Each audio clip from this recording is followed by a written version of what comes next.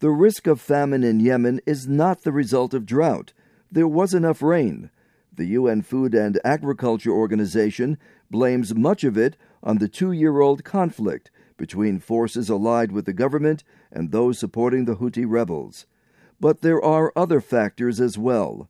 Little land is available for farming, fishing has declined, and herders have sold much of their livestock to raise money.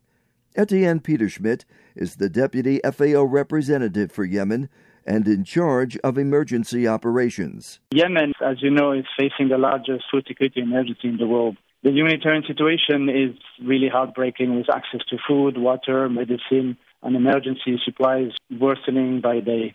17 million people, which is the equivalent of 2 out of every 3 people, are suffering from severe food insecurity. Of that 17 million, 7 million are classified as severely food insecure. The situation is really unprecedented. We have never had so many people in one country facing starvation. Really, if we fail to act swiftly in a concerted effort, famine is a possibility and likely scenario for 2017. Even before the conflict, Yemen was one of the poorest countries in the region and already faced a lack of food.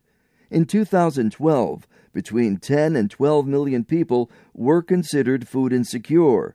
There was a sharp increase once the fighting began. Peterschmidt says access by UN and other agencies to those in need is difficult, but doable. We have managed to access a wide number of governors. There are pockets where we don't access because of the conflict, but also because some of these communities are really remote. In general, it is complicated. We have managed to stay. We have managed to deliver. The volume of our deliveries, the number of people that we have managed to support, actually increased in 2016 and is likely to increase in 2017. The FAO official says the coastal areas of Yemen have some of the highest proportions of food insecure people. A more than $2 billion humanitarian appeal for Yemen has been issued for this year, second in amount only to Syria. The $2.1 billion that the UN and its partners are asking is obviously far below the real needs, whereby we looked at defining the absolute priority of the priorities, and we also considered factors such as security, such as our capacity to access all the areas.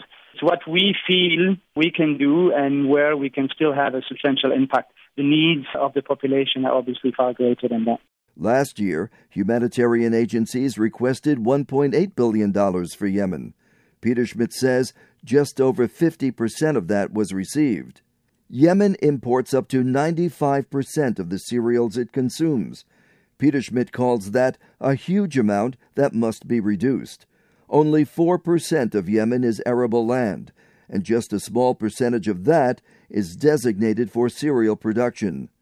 One of Yemen's planting seasons is underway, but Peterschmidt says it's too late to provide much support for it. Another planting season arrives later in the year.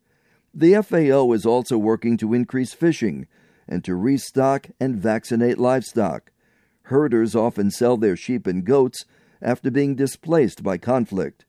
Even with the conflict, Yemen has been a destination for many people fleeing the Horn of Africa due to humanitarian crises there or to seek better livelihoods.